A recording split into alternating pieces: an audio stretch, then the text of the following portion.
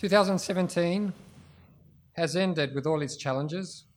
A new year has begun in earnest, a new beginning with its own challenges and blessings. So today we have Mrs. Anna Dokos to introduce us to the new Synthema in English. I would like to call her up to the microphone. Reverend Father Luca, Dr. Psadomati, Dr. Anthony, Mrs. Stavropoulos, brothers and sisters in Christ. As we heard, this year's Synthema is the church in our house. It is a phrase taken from several of Apostle Paul's epistles when he refers to Christians like Philemon and like Aquila and Priscilla, who were a pious married couple mentioned in the epistle to Romans. He writes, "Greet the church that is in their house."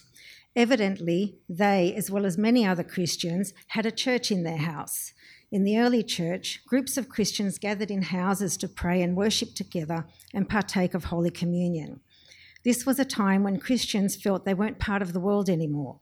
That is, they had rejected a world full of idolaters, people that sacrificed animals and children to the hundreds of gods they believed in, as well as people who had rejected the Messiah. Christians wanted to live God's promise. They wanted to live heaven on earth. This they did in their houses. St. John Chrysostom summarises this state of the early church when he says, "In those days, homes were churches, but now the church has become our home." Most of us would genuinely feel that the church is our home, that is, somewhere where we belong to, especially when we are inside a church.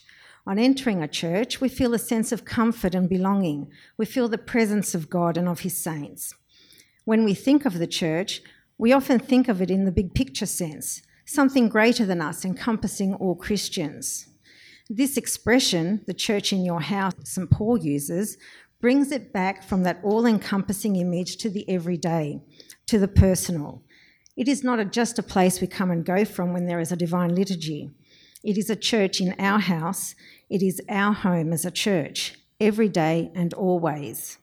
This is the invitation of this year's Synthema, for our home to be sanctified, to be sacred, and our family to be a little church of Christ.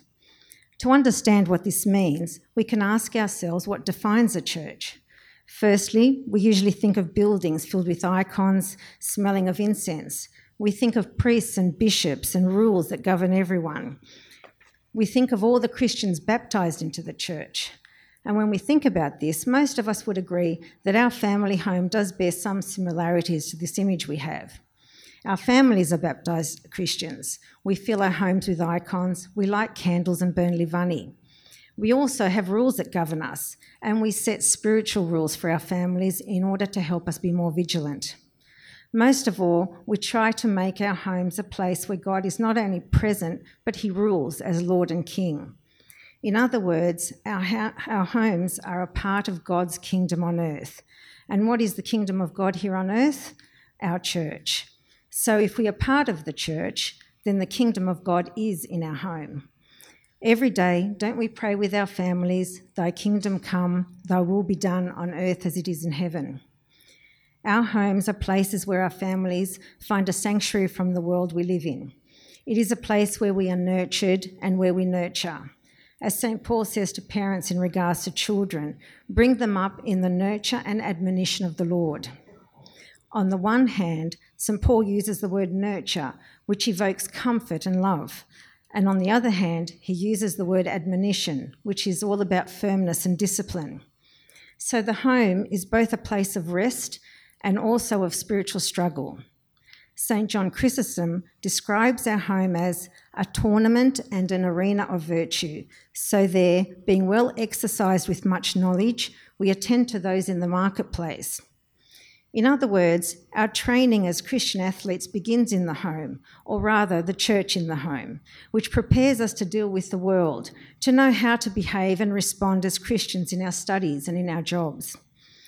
This training that occurs in the arena of our home embraces self-sacrifice, humility, patience, forgiveness, obedience, charity, and love. In fact, we are exercised in all the virtues, and truly exercised, as it's often more difficult to be virtuous within one's own family. The 10 Commandments tell us to honour our father and mother, that your days may be well with you. But St. Paul also exhorts the young, "Let no one despise your youth, but be an example to the believers." A fitting message, especially for us parents who may find it difficult when our children expose our weaknesses, our lack of faith and our egos. It is well known that the family forms the foundations of a healthy and moral society. The enemy of our salvation understands this and is doing his best to destroy in our minds and hearts the sanctity of true family life. Only one example is the recent desecration of marriage by the legalisation of same-sex unions. However, this attack started long ago by distorting the image of authority. Authority is portrayed as either evil or comical. Authority figures are considered corrupt, inept, or tyrannical. Obedience to God is ridiculed and considered irrational in those who don't put their faith in science. The God-ordained image of family has been under attack for decades now. Political correctness has seen the traditional family denigrated. Not only have the image of mother and father been undermined through modern definitions of the fluid family, but parents are no longer respected as being capable of making decisions concerning the behaviour and welfare of their children. Society prefers to entrust the welfare of children to schools or social services. Modern communities and families are so far removed from tradition that there is no longer unity as each member lives for themselves and for their own wants and desires. Everyone is fighting for his or her own rights. The cult of individuality has become the new religion of modern society. Individualism is promoted and advocated at every turn. People have become alienated from their communities through media, drugs, modern music and dance, which all work together to achieve this alienation, to keep people on their own and living for themselves, even as they are living within a crowd.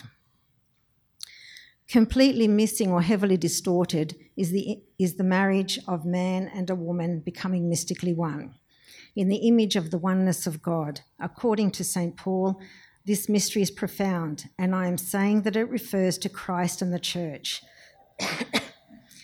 There is no understanding of the self-sacrifice needed for a God-blessed marriage. We have also watered down the self-sacrifice required to be one with God, to be part of his church. One of our difficulties is that sometimes we don't want to make our home a church. We want our homes to be a place to escape and to relax. However, even Jesus says, when you pray, go into your room, close the door and pray in secret. And your Father, who sees what is done in secret, will reward you. In other words, our homes and rooms shouldn't be an escape from God, but the place where we find him. They are places where we pray so that God fills every part of our life and being. Wanting to escape from God is one of the reasons we often feel so tired. As it says in the Psalms, my soul became tired because of its listlessness. Establish me in your words. In other words, through the study of God's word, through the reading of the Bible, reading the lives of the saints and other holy books, we are cured of our spiritual tiredness. Our house should be treated by us as sacred ground, sacred as a church is sacred. If we sense the sanctity of our family home, of our family unit, then we won't sully it with inappropriate behaviours. Let's not just hang icons in our houses. Let the saints be living members of our families, and let us become saints. Let's not just light candles, but become candles melting with love for God.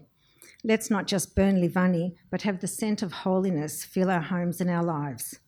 Then not only will we be more complete members of our families, but more complete members of humanity. A contemporary monk on Mount Athos said, when we learn to overcome our ego, we become true members of our families. And when we learn to become true members of our families by overcoming our ego, then we become true members of the whole human race of Adam. And then we will be able to pray for all humanity. Of course, this is simply the Holy Spirit dwelling in our hearts. It is not at all by chance that behind the three great hierarchs, that is St. Basil, St. Gregory and St. John Chrysostom, were saintly mothers, saintly fathers and saintly families. If we want the world to improve, let us first correct ourselves and our families. So, dear friends, may this year be a new beginning for us and for our families.